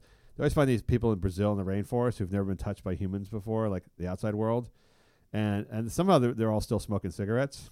Like when they find them, the only thing that's ever breached them is cigarettes. I got like the Sean Kemp jersey from Yes. 1998. Yeah. They're still shitting like in the river, and they're still eating like acorn mash, like the chumash, like Indians or whatever. But they're like somehow, they have the old NBA jerseys and they're smoking Marlboros. Somehow something made it up the river. So this guy John Chow, he's a Christian missionary, and I guess being a Christian missionary in fucking remote parts of the world is a dangerous job. He took it on. He has a calling from Jesus. And So he's the real deal. He's like a total schizophrenic. He's a total lunatic. missionary, like diehard. Jesus is telling me to go convert people. Like a solo missionary. Yeah. Well, I mean, belonged to this group of missions, but like I guess he took it on himself to bribe fishermen to get him close enough to kayak to this remote island in Indian Ocean where the only interaction with these primitive culture has been people will get attacked anytime they go near He's the like, island. it's been too easy not converting anyone Yes. who are much more worldly and exposed to outside cultures in these sort of urban areas and getting through to no one and being hated and having my life threatened. So I got a Yes. better idea. Well, I think as a Christian missionary, like, don't you want to almost? It's like a signal to put your life in danger, right? I mean, you're really like putting it out there, like you're really for Jesus. If you're just sitting in fucking in Ohio sending pamphlets out, you're not doing shit. But if you're in the fucking Indian Ocean going to illegally kayaking to a primitive island where they've been known to kill all the last people who went there, like you're top of the Jesus charts, right? Yeah, but I'm just saying you could get rejected just in New Delhi and not, probably not be eaten by cannibals. Have you ever had Mormons come to the door before? So when I lived in for a while when I was younger in Scandinavia, the Scandinavians are extremely polite people. They will never turn anyone who comes to their door. It's just a cultural thing. Plus, they've never been invaded by anybody. They're all just white, happy people. So when the Mormons come to the door, and the Mormons will come to the door at this family I live with, the Scandinavian family, and I'm like, oh, Mormons, let's fucking like bang the door in their face. So like, oh no, we can't do that. They invite them in for like 90 minutes, and they have to put lunch out. And the Mormons are just fucking in heaven. Like, if you're a Mormon missionary, go to Scandinavia because they're not, like, just polite. Culturally, they're not allowed to slam the door in your face. They have to sit down, discuss your pamphlets. They don't hide? No, they don't hide. They discuss, like, fucking John Smith or whatever. They look at the pamphlets. They discuss, like, the whole thing, and they have to serve a meal, and they do the whole thing, and then they thank them, and I don't think they convert anybody. But, like, it's a whole pleasant experience. That's the place you want to go. Versus this island in India, in the Indian Ocean, where John Chow went and was promptly murdered by bows and arrows, by the villagers when he arrived there with his Bibles. Which is a great story. That's a great story, by the way. Yeah, it is. It is a nice little simple slice of life. I like it. And I think most people figured out, like, so missionaries fucking have destroyed the world pretty much, right? I mean, the Christian missionaries came to Latin America and just fucking led the way for the military invasion of the Spaniards and the Portuguese, took all the Incans and the Aztecs and converted them to all these native South Americans and converted them to Christianity, and then ensued 600 years of shit. Just total, absolute fucking horror, just horror. Yeah, and I'm guessing all of this history is lost on Chow. Yes. Who all of a sudden, in 2018, without ever almost hearing the word history, has decided we need to save the savages from themselves. Yes. So if you're a devout Christian, you probably think, oh, this was really good, a good history, because you have 1 billion new Christians in Latin America than you would have had before. And maybe now they have indoor plumbing, but everything else kind of went to hell. But if you really believe Jesus is telling you to do this regardless, I guess you kayak to the fucking island where you know you're like, in his diary, he wrote how he thought he was going to be killed. He was really scared for his life, but he was doing it anyhow, which in a way, although what he's doing is fucked up, is kind of noble. He's literally... I didn't know he said that. Well, this is just an end of the wild. He's just a masochist. Yes. Fucking fake... what do you call it? You know, he's trying to romanticize his own death. I think everyone's like calling this a tragedy. I think everyone in the story got exactly what they wanted.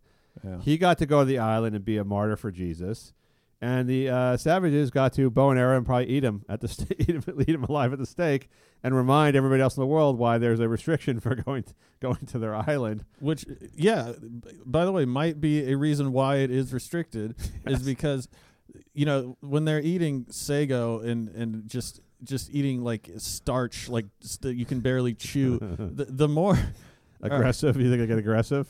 Well, the less protein that's available, the higher instance of cannibalism. Oh, I see what you're saying. Oh yeah, they're definitely eating him. The Indians are the closest country, I guess, and they said the missionaries the group wants them to go retrieve the body, and they're like, fuck that, we're not going to get the body. I mean, yeah, they could go in with guns and shit and take everybody out and get the body, but they're like, no, first of all, he's probably been eaten.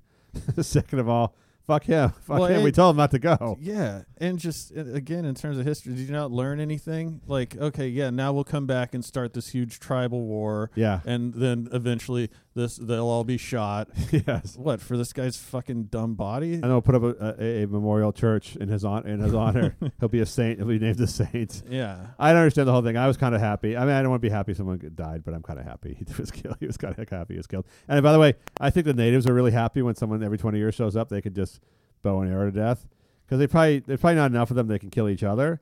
They kind of need each other for reproduction, so they probably have to wait for visitors to come to actually practice their human hunting skills. Yeah, it's like a rite of passage, and no one talks about it. They don't even talk about it to outsiders, because then they know, we'll come in there and try and convert them and shit. Like Michael Rockefeller, he was in the Papua New Guinea area, essentially looting these people for their artwork. Yes. So he could take it to a museum. So he walks up on the shore like, hey guys, guess what? My boat, actually, my giant catamaran. So, and they're like, dude, you are getting eaten right fucking now. I fucking love that, actually. Now I'm really happy. Now someone has to go. Now another missionary has to go retrieve his body. Yeah. Anytime someone goes past the sign that says "Don't go past this sign, danger," I felt a little bad for the kids in Thailand that got stuck in the cave and went past all the danger signs. At least they're kids. Yeah. This is a fully grown adult who thinks Jesus is speaking to them.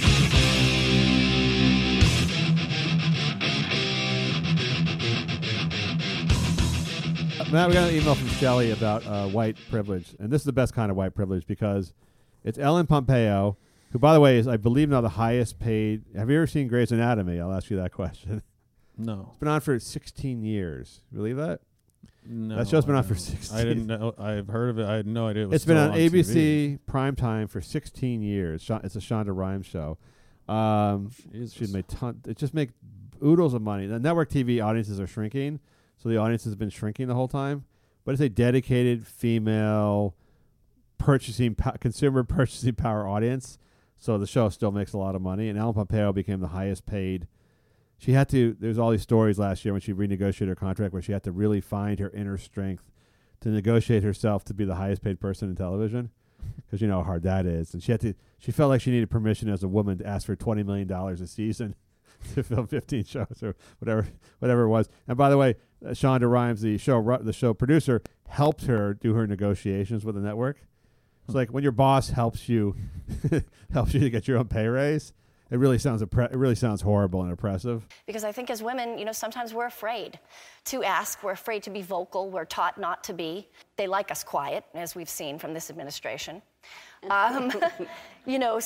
I think it's really important to encourage each other, encourage other women to stand up and be strong and know that we will be okay and we have each other's backs. So is she the titular character, Grey? Yes, she is. So what is Grey's Anatomy? Like, is it like her? I think she's. I think her name is biological anatomy. Oh well, Grey's Anatomy is a famous medical textbook. Oh, so Grey was like a early, I think it was last century, like doctor who did like the first real book on anatomy, human anatomy, dissection and stuff.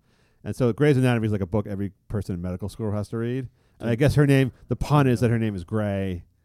Her last name is Grey, so it's Grey's Anatomy. She's a doctor. It's not much of a pun, though, really. No, it's just a doctor show, and all these hot doctors were on it, and females. Anyhow, the point is, she's now like a female hero for having got herself $20 million. To get a great accomplishment, which is fine. So she's at one of these power lunches that they have every day. A female power lunch in Hollywood. Every day there's a fucking female power lunch, because nothing says power like a wedge salad. Like ladies getting together for a wedge salad with dressing on the side. What is a power lunch? It's like a bodybuilding thing? No, it's a luncheon where women and all business, like a business lunch. Yeah, but it's for actresses and for women who work in Hollywood. So presumably all millionaires speaking to other women about how they overcame obstacles. You mean it's like a seminar? No, it's just like a fucking est rally. It's like just people that have a lot of free time getting together for lunch. To be inspired by the highest paid actress in Hollywood, or the first woman who won an Academy Award for whatever, or like the showrunner, of multiple shows on Netflix or whatever, who's a woman. So it'd be like if you and me right now wanted to go down to Rocco's and get drunk. Yes. But we were like, well, we can't really like tweet that out, or you shouldn't just phrase it that way to your wife.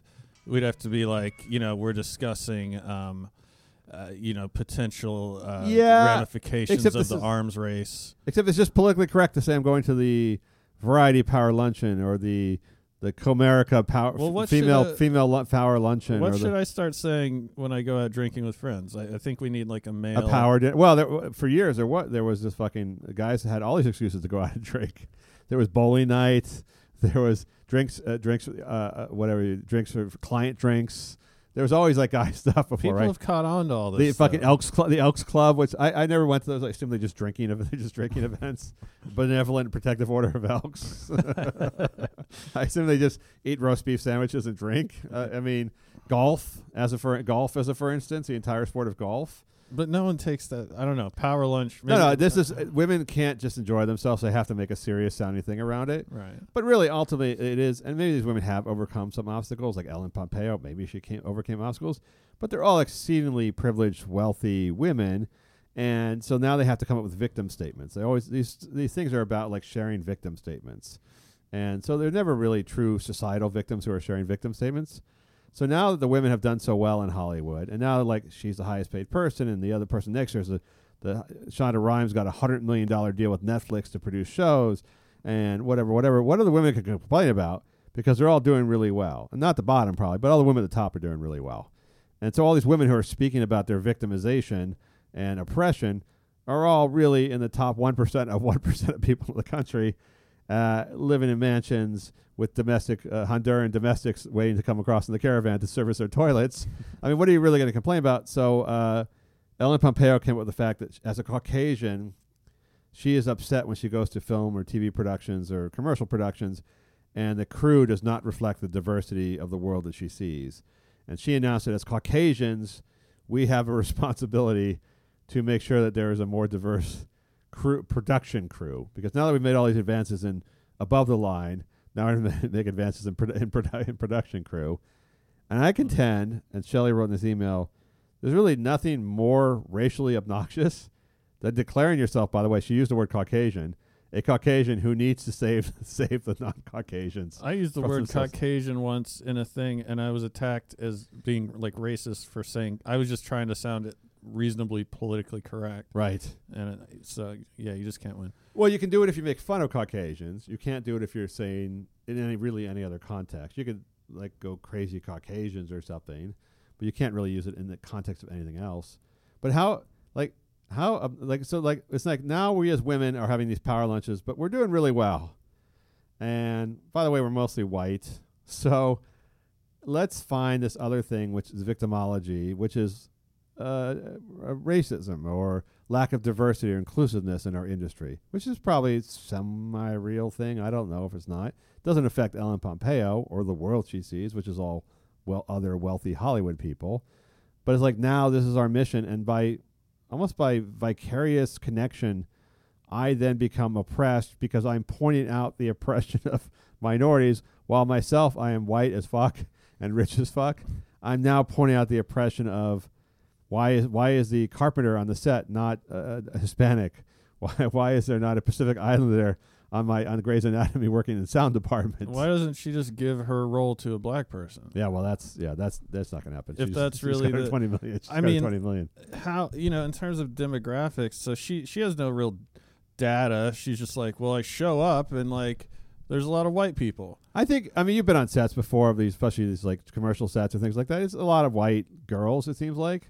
Yeah, there's a lot of Caucasian young women. Well, so are like the most like actresses are probably more white than even actors. Probably. If you think, I mean, I can think of Will Smith and Samuel L. Jackson. In terms of A-list actors, you mean? Yeah. Black actors and entertainers male entertainers do well, though the female entertainers seem to be more Caucasian, more white. That's what I'm saying. I'm just thinking Anne Hathaway and Scarlett Johansson and Jennifer Lawrence. This is a lot more like Viola Davis is getting these leading roles like in Oscar films and stuff now, but they're not getting the A-list action films or the fantasy action films, things like that. I think her point is fairly idiotic because like, okay, so if she feels guilty. It's like, or she sees a problem here when she doesn't see like this is the new obligation of the nobles, right? That's how it comes off as the aristocrat, the noblesse oblige or whatever, the obligation of the aristocrats to take care of those less fortunate. There's no way to say I as a Caucasian have a responsibility to non-Caucasians without sounding like the great white devil, like the great white savior, I guess, if you will, in her case. Well, what is the responsibility? I mean, if you want to go advocate, if you want to go walk around Watts and be like, hey, why don't you join the fucking grip union? I don't know. Like go talk to kids in high school who are thinking about joining the military because they're poor and tell them it's not a bad gig to hold a boom mic. I don't know. These are just thoughts that I have on the matter, which I will never follow through on, and I've never would even pretend to think about it. Well, they're all what solution does she have? They're all just go to lunch. There's this new thing now in Hollywood where like the actors are going to say like, unless there's Latinos working on the set, I'm not going to work on this production. Unless there's a diverse production crew, I'm not going to work on the set. That'll be the fucking day. Yeah, but the problem is that's an outcome based thing. That's like saying, okay, I'm here at the very end of the process, and now I insist you have a United Colors of Benetton looking production crew. It's also total bullshit. No one would ever do that unless you're Marlon Brando status and you decide to totally fuck up a whole production, in which case you'll be hated and probably never work again. Did you see the Kevin Hart story over the holidays? No. His kid had a 1-year-old birthday. He and his wife, who apparently he's cheated on 3 or 4 times and been extorted by every woman he slept with, they had a 1-year-old kid birthday party, which of course in Hollywood has to be a big to-do. But he had it through a Cowboys and Indians party where he had people dressed up as cowboys and Indians. Good. And he was labeled as like the biggest racist ever. And then someone pointed out, like, because they had the group photo from the party, and like half of them were dressed as Native Americans and half were dressed as cowboys. And they said, people wrote, this is the most racist, backwards, whatever horrible thing, genocidal, all this stuff like that, and like racial tone deafness. And then someone goes like, well, isn't everyone in the photo black? like, well, yeah, but still, like, well, actually, black people could be, of course, be racist. They're generally not going to be racist. Well, black people could be cowboys too. They could be cowboys too, and I guess they can't be Native Americans. But it was just like whenever people like that, and Kevin Hart's obviously seen as a likable guy, and like nobody thinks he's got a bad bone in his body, and he probably supports a lot of progressive causes. So then they hit this conundrum of like, what do we do now? Kevin Hart, who's a black, sort of like socially progressive guy, threw a Cowboys and Indians party. What do we do? Like, do we attack him? Do we like? We don't want to lose him. He donates to our organization. Like, these people are it's just such the tail that the head snake eating the tail, right? It's consuming itself. Yeah. You run out like, so now you're Ellen Pompeo, where you're a woman who's making $20 million a year just on her one TV show, which films 3 months a year. She makes another $30 or $40 million in other endorsements a year. The most privileged of privileged people in this world, in this country at least, a wealthy white female celebrity, attractive woman. What's she gonna complain about? Oh, there's no Asian people working on the grip. Like, so she's saying with a straight face, she's gonna show up onto a set. Got half the check already. Yeah, getting paid for all the session, and sorry, I'm gonna pack it in. Yeah, because I did a head count. Yes, you're a fucking liar. Yes. You're not gonna do that. I still go back. Another fight I got on social media was the woman who produces the remake of One Day at a Time, the Norman Lear show from the 70s. Oh, but it's with Rita Moreno, and it's a Hispanic family now, which is fine, whatever. I have no idea what you're talking about right now. Netflix has a remake of One Day at a Time, was the one with Mackenzie Phillips, and who was a woman who married Van Halen, Valerie Bertinelli, and some other people in the 70s. It was a Norman Lear. After All in the Family, he did One Day at a Time. It was like a single mom raising 2 kids in an apartment. It was very progressive in the 70s. And dealing with being like a woman in her 40s who was raising 2 kids. They'd never had a TV show like that before. He always had groundbreaking TV shows. Now it seems silly, but at the time, it was always like happy family TV. She was a divorcee or widow. I can't remember. This is like a sitcom? Yeah, it's a sitcom. And the daughter was like in high school, but she had to deal with drugs and other things like that. So it was like one of those first real life TV shows. And they remade it in Hispanic now. Now it's Hispanic. Rita Moreno is like the grandma, and someone, the cast is all Hispanic.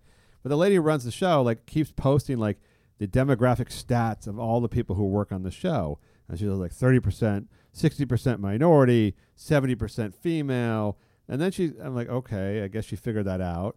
And then she put like 40% gay, LGBTQ. I'm like, do you actually do? Like, are you actually asking people if they're gay? I mean, you're just going like, Steve looks gay. Let's put him down. Like, and they're like championing this as like, this is the future, right? This is like, I'm like, really? The future is you figuring out who in your crew is gay? And like, how do you even know that? Or how do you know if someone's mixed race or how, like, and by the way, people are just it's such a perversion of like inclusiveness. Yeah. And of demographic. Yes, because that too. People have always been gay. In the future, 4 of your 10 friends are not going to be gay. Sorry. No, they're not.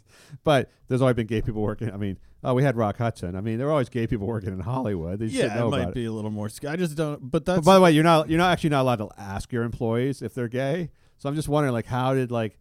Okay, listen, I'm not allowed to ask you, but kind of give me a wink if you dig dudes. like yeah.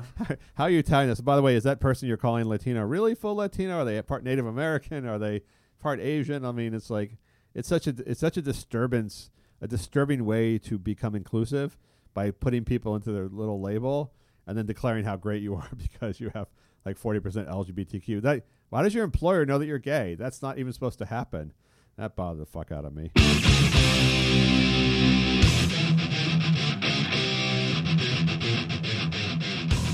Matt, let me ask you. Tekashi 69 seems like he's going down big time. as you know, I only admire rappers who either kill people or are killed, because I think rap really has lost since gangster rap, where rappers actually were gangsters. We've lost a lot in the rap community. You're not so you don't idolize Big Pun, who just like ate too many sandwiches. No, I don't idolize. I mean, I respect Kanye as a marketer, and I respect these other guys. Some of them are talented rappers, but to me, rap is about it's like being fake punk, right? Either you're real punk, either you're Sid Vicious and you're taking the fucking blade to your chest, or you're putting fake blood on your chest. Mm-hmm. Either you're actually taking a razor blade and carving someone's name into you while you're high on heroin, or you're just faking it. I mean, there's just no way around, that. You got to be legit. You don't have to be in rap. You don't have to be in punk. You know, it's like a country artist who isn't really like a divorce drunk. I don't want to hear from them. Taylor Swift. I don't hear Taylor Swift country I think music. there's rappers who are artists, but that is not. Tekashi 69 is the gangster. I'm a degenerate, breaking the law type of guy. Tekashi. Well, as far as we can tell, he can't rap. So there's that. Like, he can't actually rap. Yeah. Like we went through some of his songs. Remember, he just yells and bomb. To the song. There was either him or another person saying "nigger" over and over. Right. And then we also subsequently learned that he's actually Hispanic, and his name is Daniel Hernandez. And then he puts the 16. I mean, it's like it's ludicrous. But what is not ludicrous about him is that he actually is a violent guy wrapped up in a violent world of grudges and beefs and things where people are actually getting pistol whipped. I love pistol whipping because I think that only happens in the movies and in rap fights. Like, who actually pistol whips? I'd almost rather be shot. Yeah, who actually takes a gun, turns around and hits somebody in the head with it? Unless you're out of bullets, maybe. Yes. But it's like, dude, the gun is right there. It's a felony either way. Just fucking shoot the guy. I thought pistol whipping was just a device in movies where, like, you could knock somebody out. Like, they always pistol whip him on the head and the guy falls to the ground unconscious. Yeah. Like, don't you have to hit him somewhere specifically in the head to knock somebody out? Like, even in, like, UFC, some guy can take a huge punch but not in the right area and just still stand. So how can, like, a 3-pound gun knock you out unless you hit him in the temple or somewhere where it would knock somebody out? Anywhere they come close to their head, the person just flops to the ground unconscious. Well, and if it's riddle me this, if it's that effective of a weapon, how come cops carry billy clubs and not just the butt of a gun that with no rounds in it? Yeah, and also, by the way, I sort of have to point the barrel of the gun at yourself while you're hitting somebody in the head with it, which seems like an inherently dangerous idea. Yeah, because you turn the gun around, it's sort of pointed at you, and you hit the guy with the handle of the gun, and then you knock him out. Meanwhile, the gun could discharge, and you shoot yourself in the face. Yeah, if you need to knock people out, just get like a stun gun or something. Yeah, I think that you're right. They've moved on to pepper spray, stun guns, all sorts of electrostatic devices that seem to work better. And you can, by the way, keep applying without having to, like, it doesn't matter where you actually apply the stun gun. It doesn't have to be in the right part of the brain to knock the person out or disable. I wonder if anyone's ever beat someone up, like pistol whip someone with the can of pepper spray. Yeah. I guess I'm going off track a little. So Tekashi 69, it seemed like he burned out pretty, like a better to burn out than fade away. He got arrested he beat up a kid in a mall for taking his picture. And then there was this weird thing where he got kidnapped by another group and beaten and kidnapped. He was in the hospital. And now he's been arrested for, like, ordering hits on people. And it looks like he's going away for a long time. And he, like, posted a video of him getting blown by a 13-year-old girl. Well, that's beside the point. That's like a minor offense. Well, not really. I mean, he's on probation, so. But so now there's videos of him where it's hard to tell if I think he's serious, but it's hard to tell how serious he is when he's ordering other rappers to be killed. It's hard to take a guy that looks like that seriously about anything. But I think he has a death wish. I mean, I think he has a legitimate rap death wish, where, like, I think he will legitimately get like a submachine gun, as the rappers use, stand out of the top of a limousine and start firing at people, which is what rap to me is missing. Those were the good old days. Yeah. When guys actually, like, no one expected to live past 25 in rap. It was just like, if you're 30, you were old, and then you were kind of disgraced because you were still alive. Yeah. Or you were in jail for life. Whereas you could have just toured Europe. Yes. And like a lot of the rappers do now. Yeah. I'm worried that we are rewarding the corporate shill rappers, and we're punishing the actual legit. Like, I think, like, legit rappers should have, like, very little things they get put away in jail for. Like, you got street justice. Like, we need street justice for street people. Like, if he actually is, like, challenging other people with guns to gunfights, you gotta let him fight, right? It's like, I don't know a lot about rap beefs, but I think everyone wants to kick his ass because they can tell. I know all rappers hate him and want to kill him, and so he has to hire like, you know. Is it because he's a poser, or because he's just fucking talking about killing all of them, or he's just ruining the business? I think it's both. I think it's because he looks the way he looks, so you can't take him seriously, even if he's killed hundreds of people. Yeah, it's like, dude, no, like I'm not afraid of you. If you threaten to kill me looking like that, I'll just fucking kill you. When you have to walk, and he has to walk around with 10 giant bodyguards, which make him look like he's 3 feet tall. Because I don't think real rappers have 1 or 2 bodyguards, posse who they hang out with, and you know, but I think he's seen as a poser who also can't rap. But do you think guys who are ultra violent now, you can rap and be a poser? Yeah. Do you think they're seen as posers now because the other rappers, like Jay-Z, is not going to get in a gun battle with anybody, right?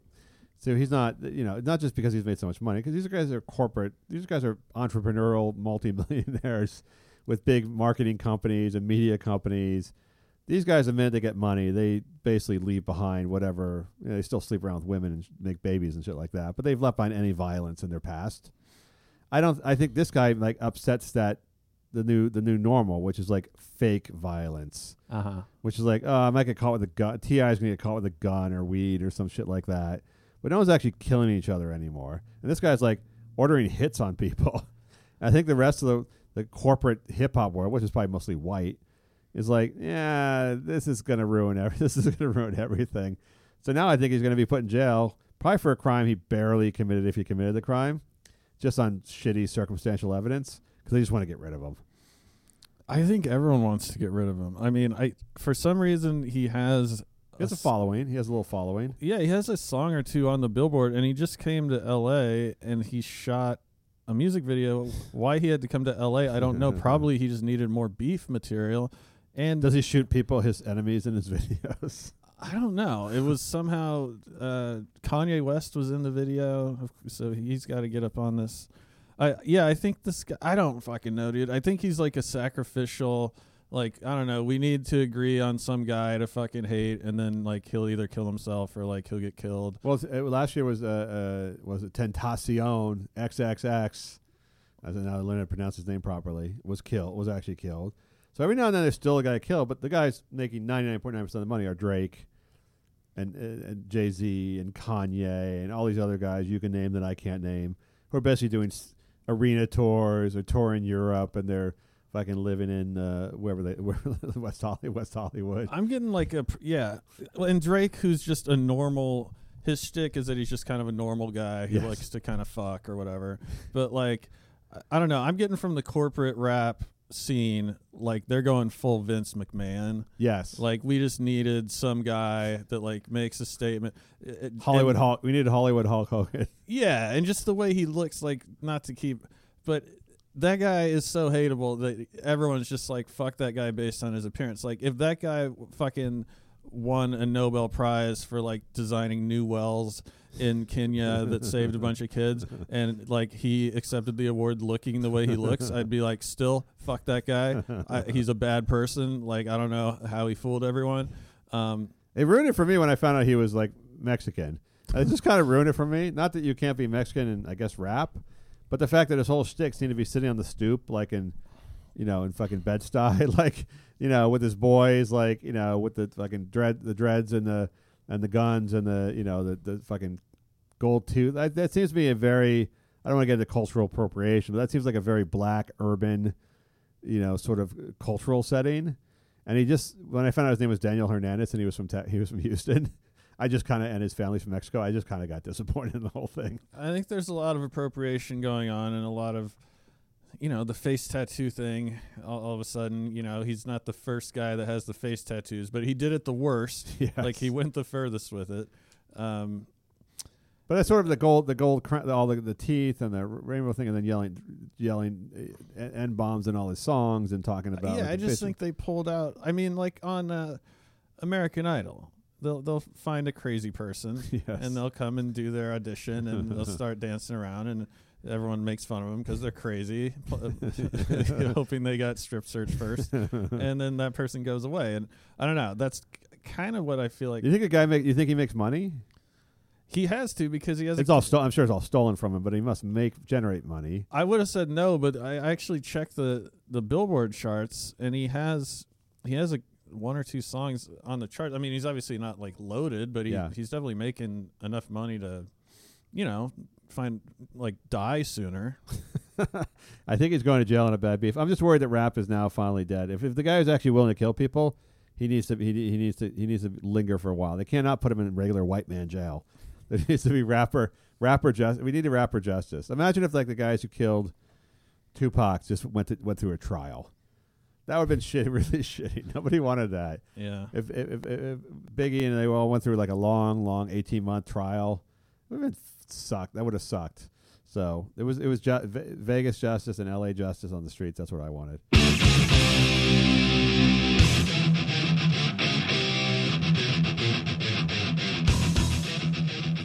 Now it's time for our final segment today. Panties in a Bunch. About the Rogers brothers. How many Rogers brothers can you name? It's time to forget about those Boy Scouts and head on over to patreon.com/Last Men on Earth. Creepy Pedo Voice commands you. All right, Creepy Pedo Voice. That's quite enough. That's starting to freak me out every week. Matt, you have something you wish to pimp and promote for the show? MattRalston.net. Instagram at the Matt Ralston. I like that you're watching like a sort of semi-beta male car commercial that moved you to write. Must have angered you so much. So guy, because I've had this type of shit happen, not on the same scale. I've bought something for a chick, and then somehow I turn into the asshole, and I'm just picturing myself buying a truck. I think that's what pissed you off the most. She got him a Fitbit, he got her a car. And he couldn't even keep his own truck. No, he couldn't keep his own. It was like a cuckold in the car buying process. I'm like, fuck you. Like, I don't know. I just don't. Have you ever? I identified with that dickless man to some degree. Have you ever heard of a guy buying a brand new car for a woman before, outside of like a celebrity rapper, sport athlete, or something? Have you ever known anyone who's bought a woman a brand new car? Like just surprise, here's the car. Like. Dude, you know how hard it would be to actually pull off a surprise with a car? Like, well, you could go buy. I mean, if you had $60,000 in cash lying around, you go buy a car and put it in the driveway. Oh, okay. And then when you're at the Lexus dealer, be like, can I get one of those giant bows? Yeah. And they're like, what are you, a fucking moron? Are you retarded? No, sir, we don't carry those. Then you can spend the next, week of your life driving around looking for the giant bow. Then you got to drive it, and she's texting you like, are you cheating on me? And you're like, no. Like, fuck, now I'm taking the car back. I don't know. No one would ever surprise their spouse with a car. No. Unless it's like, okay, the owner of the Clippers with his I think I've seen it happen with teenagers, like their first car. Oh, the parents do, you mean? Yeah. Yeah, a shitty old, it's usually a used Camry. Or a new car if they're wealthy, the Beamer and for Happy Sweet 16. It's like the Sweet 16 or Sweet. Yeah, I guess that happens in L.A. Probably not so much in Alaska or where I came up. All right, that's our show. Last Minute Earth. Talk to you next week. I'm in the barn, I'm playing with my cock. All the boys line up to pet my cock. He's thick, he's red, he's got a big old head. Why don't I just show you instead? Raise your hand if you want to see my cock.